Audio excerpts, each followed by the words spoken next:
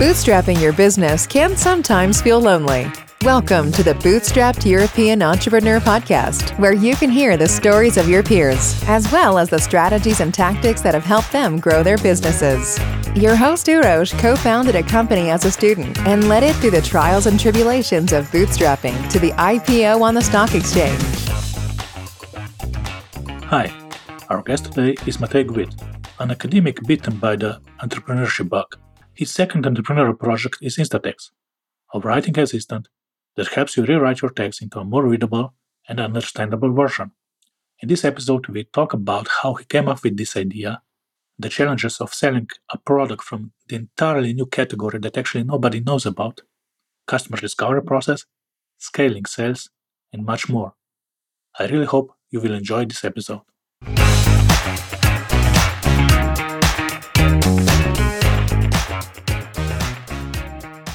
Hi, Matej. Thank you for joining us today here. Hi, Uroš. Thank you for inviting me. I must say, when you first use your product, InstaText, it's non-obvious experience. So for me, the question is, how did you came up with this idea? Because it's not obvious, let's say. Well, it was quite obvious to us in academic writing because it started with a real problem in academic writing. Usually, you have to communicate difficult ideas and difficult concepts in understandable manner, and initial drafts are often poorly written and need to be rewritten completely. And also, editing an academic paper takes a lot of time and effort, and sometimes entire paragraphs need to be rewritten completely. And there's also no help available, and you need help in real time. So there was a clear need for a tool that could help us write better English and in real time. Actually, because of your position as let's say, a member of academia and, let's say, experience of writing papers and abstracts and so on, you were actually acutely aware of this problem. Yes, I'm still a professor at the university and active as a mentor and also a lecturer from the field of artificial intelligence and data science. So this idea was quite happened quite a long time ago. So to create an online tool that would use artificial intelligence to provide somehow instant recommendations and ideas to improve the content of any text written in English. And it was obvious to me as a researcher, I needed such a tool. Okay, but what were the prerequisites that this idea could actually happen? Because you are now a professor and, let's say, a faculty member for quite some time, and the tool is quite young. So what changed? Yes, there was some significant technology changes in the last decade. We've seen some significant advances in AI. Deep learning enables significant breakthroughs in language technologies. And there was also a very important breakthrough in reinforcement learning, widely known as AlphaZero, that enabled powerful technology that continuously improves and leads to better and better performance. Okay, so you're in a position where you are aware of the problem, and you were also aware of, let's say, technological progress in this field of, let's say, AI, deep neural networks, and so on. So what else needed to happen to actually, let's say, that these two components actually became a product? It was perhaps at the time when AlphaZero became the best chess player on the planet. So actually, the new, some even call it revolutionary concept is, could we set up improving text as a game?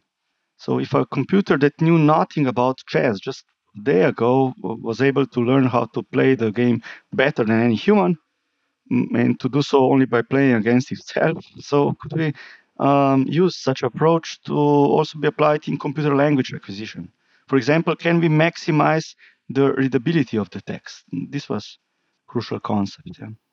Okay, so how did you then approach, let's say, you now know that the tools are available, let's say probably, possibly, you know the problem. How did you then approach of setting up InstaText, let's say?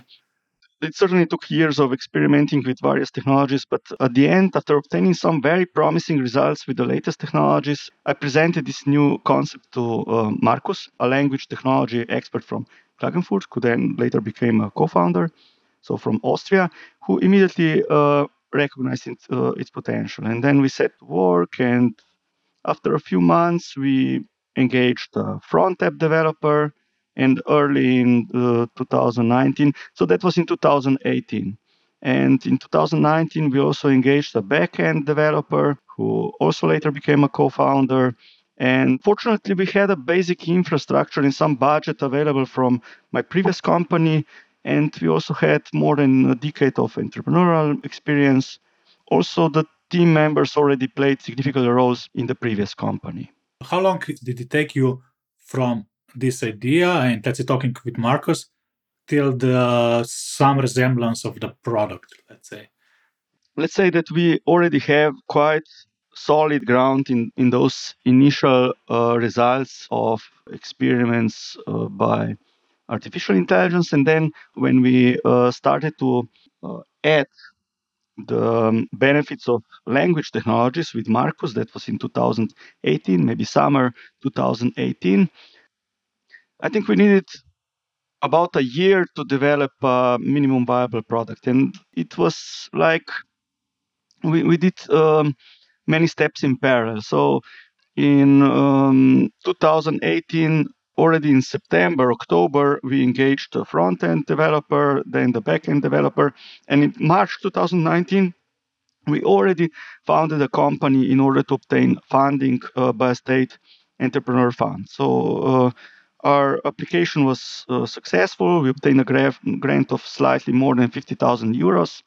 However, we didn't receive all the money immediately, and we had to accomplish specific milestones in the upcoming 2 years. But it turned out that something was at least equally important in the grant, the access to mentors and various educational workshops. So a lot of this was about the speed of learning as a startup. So let's say in May 2019, we already offered the initial version of the product for testing by some of our friends and other people who from different fields. So there was also a lot of enthusiasm about it, even if the overall experience was far from perfect at that time. So I would say at the end of summer 2019, we had this MVP, minimum viable product, and perhaps not polished enough for the people to buy it, but good enough in order to learn how to arrive at a sustainable business model. Okay, so you had a MVP that your friends and acquaintances tested it out. But when? Yeah, actually, I already tried to sell it to academics at some academic conference to see their responses, and that was also a source of some initial users. Okay, you tried to sell it in this, let's say, minimum viable product phase, or even sooner. Yeah, it wasn't actually about selling, but trying to find out how they think, what do they need, and it was they actually liked the idea a lot. But later we found out, also with the help of a book that one of our mentors recommended, that in this initial phase it's very important to learn how to talk to customers. So there was this book called The Mom Test, with a subtitle, How to Talk to Customers and Learn If Your Business is a Good Idea When Everyone is Lying to You. So it helped us to learn how to talk to users and potential customers. And the point is that people don't give you useful information if you ask them hypothetical questions. It's much better to let them talk about their past experience and see how they solve particular problems. So we learned that some people, for example, regularly spend about 200 euros to proofread their papers, and that's still not assistance in real time. I understand now, because you actually started discussing with them not your product, but how they are solving the problem that you were trying to solve. Yes, yeah. Because if you try to ask questions like, oh, would you buy a product that had this? Everyone would maybe be optimistic about it and say, yes, of course, this is what I need. But when eventually it would come to that, maybe the decision would be different. Yeah, I really like the book Mom Test also. And the whole customer discovery process is like a gold mine if done right. So did this affect your pricing? Probably that came later. We didn't think about prices at this time. Although we had some pricing at the website. Let's go to September 2019. So now we have this MVP and we opened the product to the public in order to learn three things. What would be a suitable business model? Who are the most promising target customers? And in what ways we can improve the product? And at that time, there was no advertising or anything. Yeah. Yeah, okay, so you were aware that all these three are yet to be determined. You didn't have any pre-existing idea who the customer will be. Yeah. But actually, we really had no clue at the beginning because it looked like, this product looks like useful for everyone. But that's usually not the best way to think about it. So Yeah. because you may have different product market fits and this is not a binary concept. They may be stronger in some areas. One important thing at that time was that we engaged a professional salesman who spent part-time trying to find out what could work. It was commission-based only. We couldn't afford to pay any salary, but with a huge commission of the entire year of revenues for each customer gained. But of course, it was difficult to gain any customer at the time, and basically he tried with companies at the time and without much success. But he already learned a lot and so on. Can I ask you, how did you manage to do such a deal? Because it's quite risky for a salesperson. Again, he was a member of previous company who some years ago he helped us really make a breakthrough with the previous product. So there was already a lot of trust. Okay, so the pricing was around 100 euros per seat or something like that. Yes, it was something about so for that, this person also, if he sells like 5 or 15, let's say, seats per month. Yeah, that's the idea. It's really hard to sell a product that is not within specific price range. Product must be up to maybe 150 or 200 euros in order to be able to sell online, but more than a couple of thousand euros in order to afford to be able to afford a salesperson. So if you have a product of 700, it's really difficult to sell, and we had to the goal was to find out in what context our product can be sold for a couple of thousand euros, or in other words, which companies or institutions would be eligible for some kind of team licenses. Okay, and which were? Then came this another get out of the building experience, talking to customers, talking to mentors. And one of our mentors told us that a company can compete in one of the following only: the price, product, integration, or UX, so user experience. We clearly didn't want to compete on price. At the time, also Grammarly started to get big, and there were already cheaper versions of Grammarly on the market. We couldn't compete in our integration because we were still a very small team. But it helped us realize that it's the product where we really differentiate. And not user experience. So instead of inventing our own UX, we started to follow best practices from other tools. So Microsoft Word, Google Docs, Google Translate. And people are already familiar with those UX solutions. So once we understood this, many people started to acknowledge that our product is actually very useful and they recognize the value. So at the time it was difficult to sell also because the product clearly wasn't good enough, and our goal at that phase was merely learning, not to sell. I mean, sometimes you try to sell in order to learn. So you were trying to sell to whom? Well, our first customer actually came online in October, and she was a translator. She bought the license online, no sales involved, and by the end of 2019 we only sold 6 licenses.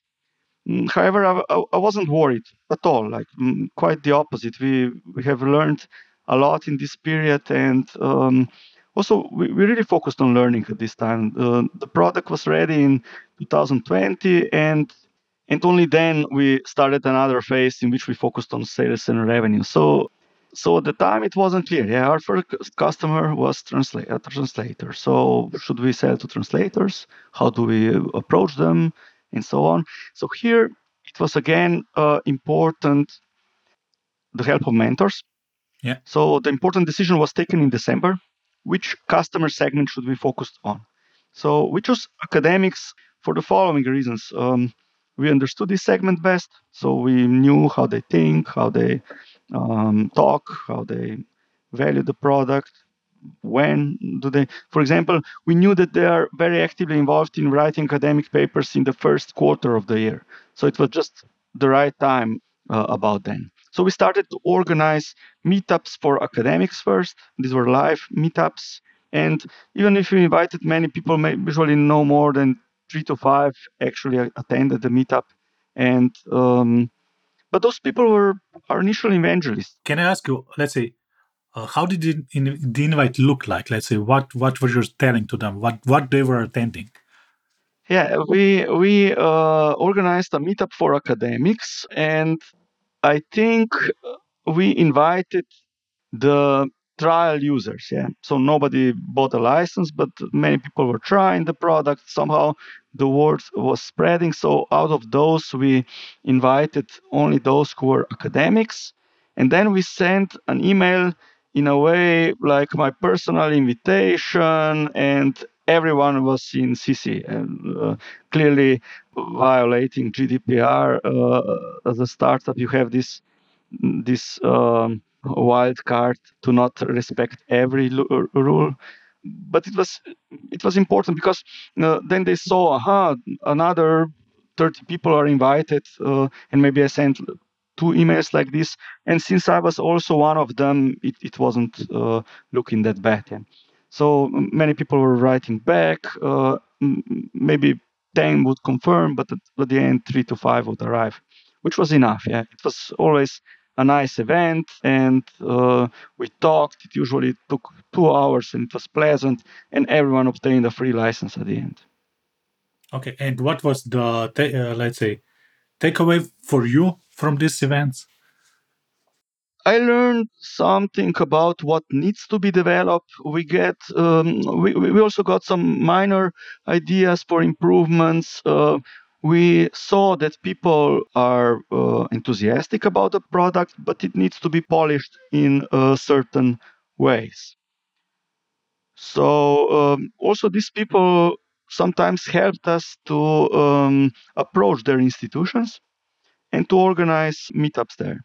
Also, I was very active on LinkedIn, trying to contact people and having conversation with them, because LinkedIn turned out to be a good source. People don't feel like responding immediately, but still they do respond eventually.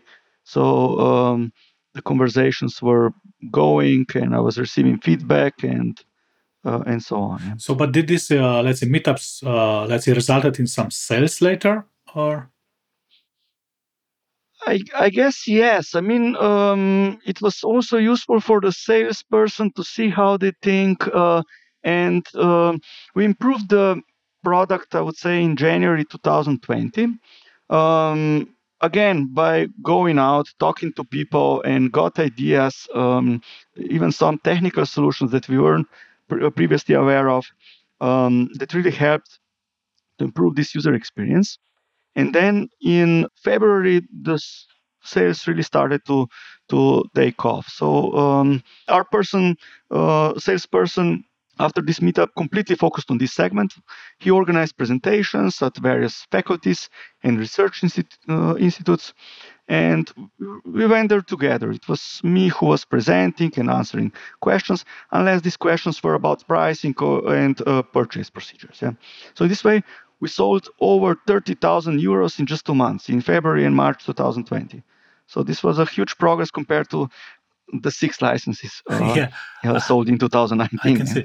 No, but what I really like, let's say, it's that also the salesperson was part of these meetings, because Yes, probably did he heard different things that you did, let's say. So when you perhaps, and also those slides that I used there were already the beginning of our sales presentation later, and yes, okay, so it was a direct feedback. But still, again, we needed to improve the sales presentation. Like one of the mentors told us, you cannot really preach to academics. You have to tell your own story. So that's why it was important to be one of them, and also to tell them from our own perspective, from my own problems and needs that I felt that everyone has in this segment.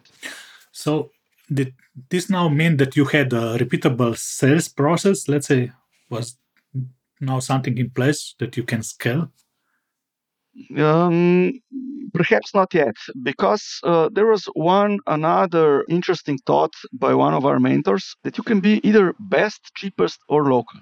So with possibilities also like cheapest best. For example, there's a story of Mercedes in automobile industry. Yeah? So it goes like this: Renault cannot make cars at such quality, and Ferrari cannot make cars at such low cost. So in a way, Mercedes is cheapest best, although it's not very obvious. Yeah. So generally speaking, there is nothing wrong with being the cheapest, but our strategy on the market would then be different. So we decided to go for the best, which helped us to determine our pricing. Also, we established earlier, like I said, that we compete at the product. Our product is different than everything else on the market, and but why I'm telling this, because it was still important to take advantage of being local. So at least in Slovenia and perhaps in Croatia, getting some advantage in generating sales, and this actually helped us a lot when we became a startup of the year in May 2020. So this gave us additional advantage on the local market and a lot of publicity, but it certainly helped with local sales. Okay, I see. So, but let's say now you had some sales, you had some funding, let's say from the state entrepreneurial fund, but you are bootstrapped. So you have a, let's say, a runway. Yeah. Our strategy from the outset was to grow profitably. So we were very careful on the cost side. Basically, we were covering everything with our initial capital that was 23,000 euros, and with this funding from the state, which at the time still wasn't more than additional 30 euros, approximately 30,000 euros, and then our sales. Yeah, so we never felt any money problems at the time, because still it felt like our product is still not, maybe not only the product good enough, but we haven't found yet the business model that would be really sustainable and repeatable to grow larger. One thing that happened in the meantime was Corona crisis in April and May 2020. So suddenly we weren't able to do these live presentations. So we had to switch to Zoom. And this helped us a lot later, because suddenly the entire region became available within a mouse click. Yeah. Basically, we didn't need to go to all those places in Croatia, Italy, maybe Poland, Czech Republic, Slovakia, and so on. And so how did this, let's say, live experience, live meetings, live presentations translated to Zoom? Was it successful? Did you have any problems? Yes. Basically, I don't remember any occasion that as a result of Zoom presentation we wouldn't sell anything. This would be a rare exception. It's really interesting because you were in a way lucky. I also remember, let's say, discussing with some of my mentors, and one of them told me on the sales process, they said that one of the problems with small countries, especially let's say countries like Slovenia, is that you have the convenience of going to lunch with everybody, because everybody is just 2 hours or 3 hours drive away, and it's doable. So you never learn how to sell at a distance, let's say, and how to do cold calls and so on. So let's say the Corona and lockdowns actually helped you in a way that you were forced to do a remote, let's say, sales. Yes, but it was a process, because it started with phone conversation of a salesperson who had a hard time connecting with professors and so on. But once he established a pure, honest contact with somebody, then this person started to help to obtain more interested people. Okay, at the time also we had a good product that really helped people, so it was objectively good to them. But what was value proposition? Let's say what What is the value that the salesperson was trying to communicate when trying to get them to the meeting? Yeah, we actually established these benefits quite quickly because I remember that in several products it may take even years to really find out the benefits. So the benefits are that you are able to communicate clearly, concisely, and get help in real time, that you increase your acceptance rates and shorten times to publication. You also decrease costs. You're also able to rewrite text in original ways, and so on. So there were many benefits that emerged, but as a result, the most important for academic institutions is that they increase their acceptance rates and shorten the time to publication, making them more successful. It's like a currency in academic world. Okay, I got it. So you now mentioned, let's say, a few Central European countries. I presume that you now have customers from in all of them in academia. Well, this B2B sales mostly focused on neighboring countries. So yes, we have customers from all of these countries, but this was not the only channel. So yes, we were able to quickly find a very good, maybe the best product market fit, and we were able to finance our growth with the help of sales only. There were very little online sales at the time. But now there are actually several possible fits. Yeah, it's not just product market fit. There's also product channel fit or channel model fit, and even model market fit. You're now mentioning channels. So did you also now set up other channels for sale, not just direct sales? Yes. Well, the idea was to sell online. Yeah. I mean, it's possible to scale a sales team, but here we have to be aware that we did have some local advantage. So we were able to, in a way, conquer Slovenia quickly. Basically, all faculties and research institutes started to use InstaText, and the good news was that in the next year they came up with really good statistics, and case studies really supported that InstaText really helped them. So they all extended their licenses, and this was also an opportunity to upsell. So we already had a solid base of income, and next step was to enable global sales online. So we had online sales right from the beginning, but it was difficult to establish that channel. So online advertising was too expensive to obtain a positive return on investment, and we only offered bank transfer payments at the beginning. And also our pricing model was difficult to understand. It was possible to communicate that model in B2B sales, but not online. So our goal was to enable global sales without having to worry about accounting and administration. So our plan was to integrate Paddle.com, that's an online global reseller, Yeah. which was a perfect solution for us, precisely because of no accounting overhead and so on. So if I understand, Pedal is like the only reseller, and they you just let's say you just invoice them, and they invoice all of your end customers and take care of the taxes and everything and so on.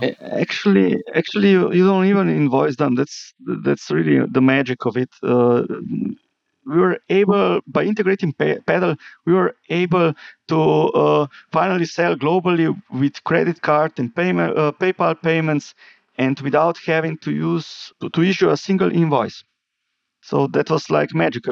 I don't know how to issue an invoice to Bhutan or Singapore or Chile. Okay, so this unlocked the possibility to sell online, but did this help, or did you have to also to let's say, did you have to make some adjustment to really unlock online sales? Yes, actually, we fully integrated Paddle at the end of November 2020. So in the meantime, I focused on completing various courses on digital marketing and growth product management. So at that time, we were ready to sell globally. Okay, so how to start now? I started with a small advertising budget in December 2020, but our strategy was to reinvest online earnings into scaling this channel. So And we were very good at that. So according to one of our mentors, our growth was insane at times. So yes, it was important to have this practically 100% retention in B2B sales, but still the idea was to separate online sales from B2B sales. So B2B sales were financing the team, the growing team, the growing infrastructure, maybe external help. But online sales were self-sufficient, and here we were again probably lucky because we were able to establish this advertising in a ROI positive way. And here I had a couple of years experience as a chief data scientist at online advertising corporation a few years ago, where we were building an autopilot for Facebook and other online campaigns. So I understood the details, and even later, when we started to spend like tens of thousands of euros monthly, we obtained an advisor from Google directly, and he was really admiring my approach to the way how I handle things. But you mentioned, let's say, a little bit back, product channel fit and channel model fit. Could you elaborate? Let's say Yeah. It wasn't just that. Yeah, it wasn't just enabling credit cards and suddenly everyone would buy. At the same time, when we introduced Pedal, we changed our pricing completely. We introduced just one package, so InstaText one, and suddenly, people, when you have a choice, you start delaying your choice, and then you start to feel opportunity costs, and other problems as well. So by introducing one package only, all these problems disappeared. what were the problems that disappeared? The understandability of the pricing. Previously, we limited users by characters, and then nobody knew exactly how many characters are they going to need in the upcoming year. So this was a big obstacle. Um, then then we introduced this unlimited package that actually has to have some hidden limits that are communicated with users, but they're not relevant anymore. Yeah. But they're probably part of terms and conditions and do not affect, let's say, 99.9% of the. Exactly. It's the similar stuff, let's say, that happened in web hosting when unlimited pack plans became popular.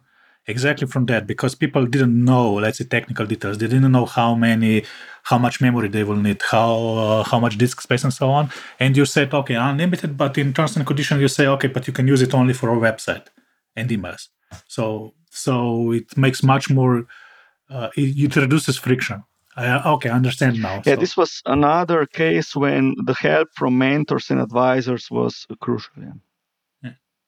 so you're mentioning now mentors and advisors a lot, let's say, in this discussion. So where did you get the access to all these mentors and advisors? And Some of them were a part of that grant that we obtained right from the outset when we founded the company.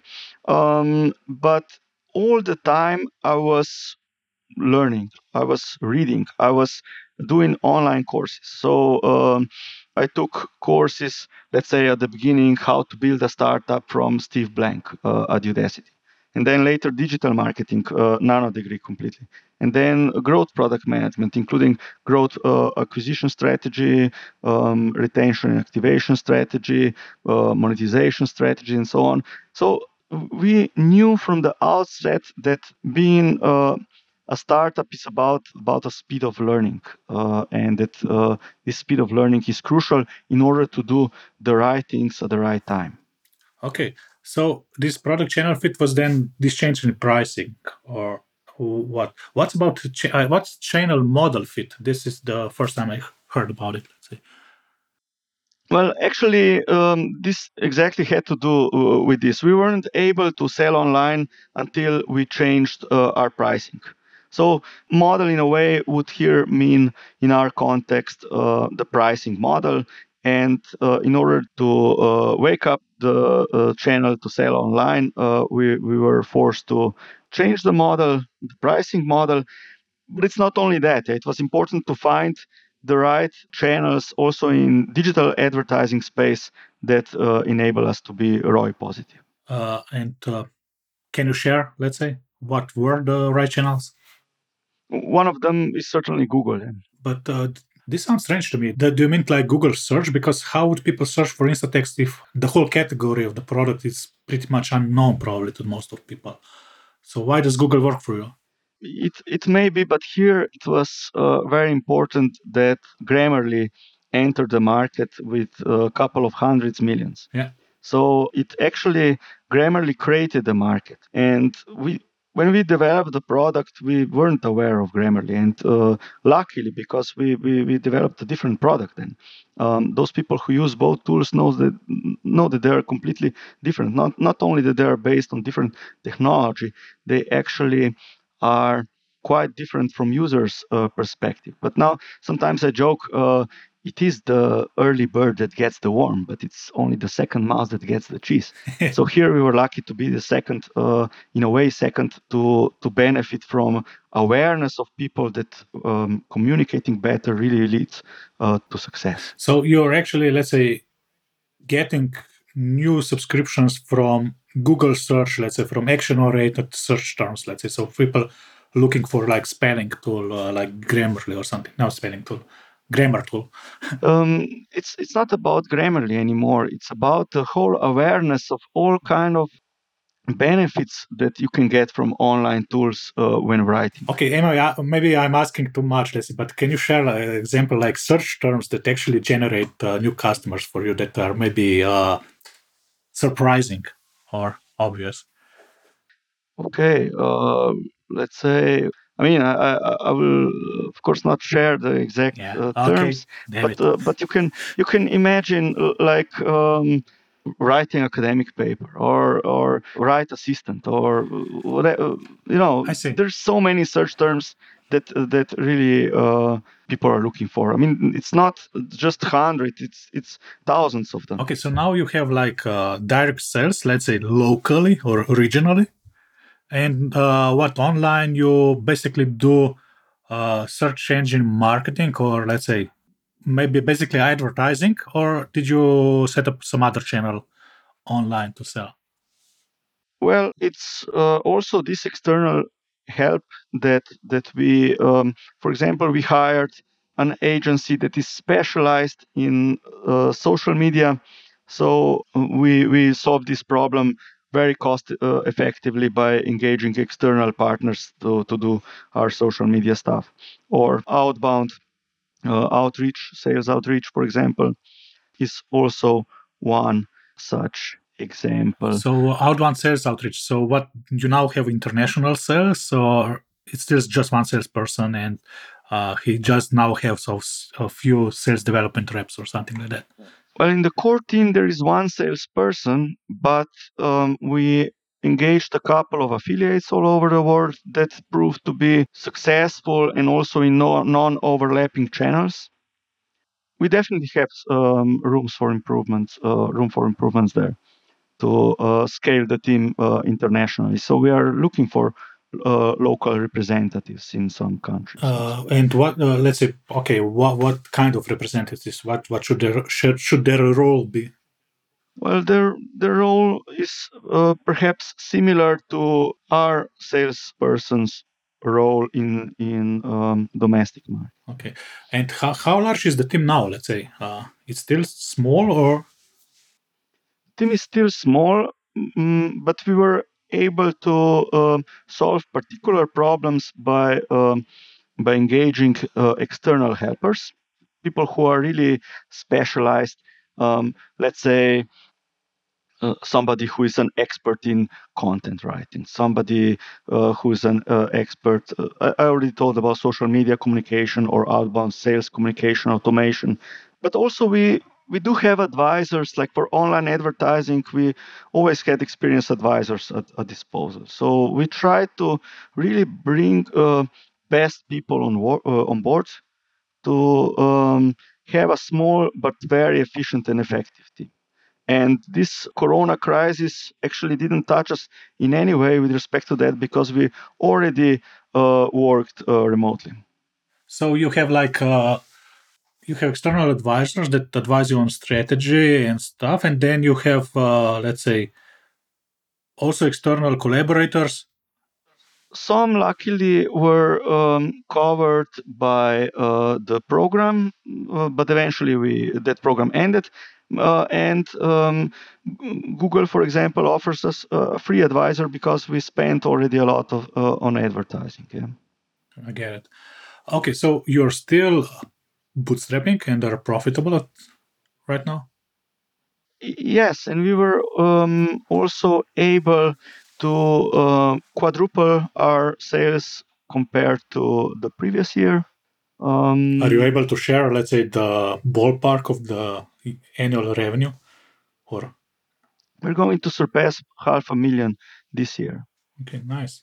And okay, now let's say looking back. So we are still very small. Yeah, Yeah. let's keep this in this perspective, but on a verge of being able to grow really fastly. Especially with the upcoming Chrome extension and other browser extensions that will really bring InstaText into every web-based environment like Gmail, Google Docs, Outlook Web, Slack, maybe Facebook, LinkedIn, and WhatsApp, and so on. Yeah, okay, this is also another question. Let's say, how did you balance with this small team, let's say, the focus of the team, let's say, between product development and sales? Did you constantly develop the product, or did you for some time focus just on sales and said, okay, the product is good enough, let's sell it? How did you manage that? Yes, the product is evolving all the time. Okay, the AI in the background is improving all the time. That's the essence of the product. But also the quality assurance is something that we never really stopped working on. We developed additional technical tools like personal dictionary that supports multiple keywords, not, for example, Grammarly that supports only one, which is useless for professional writing. We also supported language settings so that people are able to write in different styles, like formal, informal styles, or to switch between UK and American English. But that's from the AI point of view. Now, from the product development point of view, we were always short of time. There's always many more ideas that we can implement in real time. But on the other hand, sometimes two developers, let's say one developer can develop something in 1 month that two developers would need 2 months.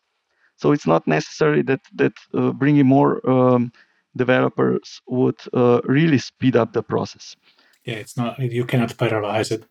Yes, and one important thing was maybe also that we were always in a very direct touch with customers. So we really understood what their problems are, and like in the last few months, our focus was basically on 4 things. One was finance, one was metrics, one was content, and one was features.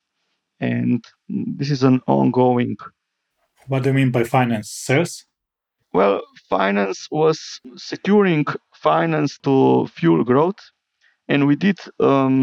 We were successful at another tender where we got a loan from the bank under very favorable conditions. Oh, nice.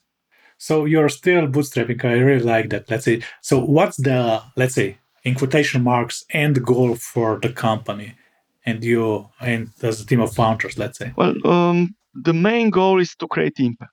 So I would love for tens of millions of people to become successful with the help of better written communication. This is our mission.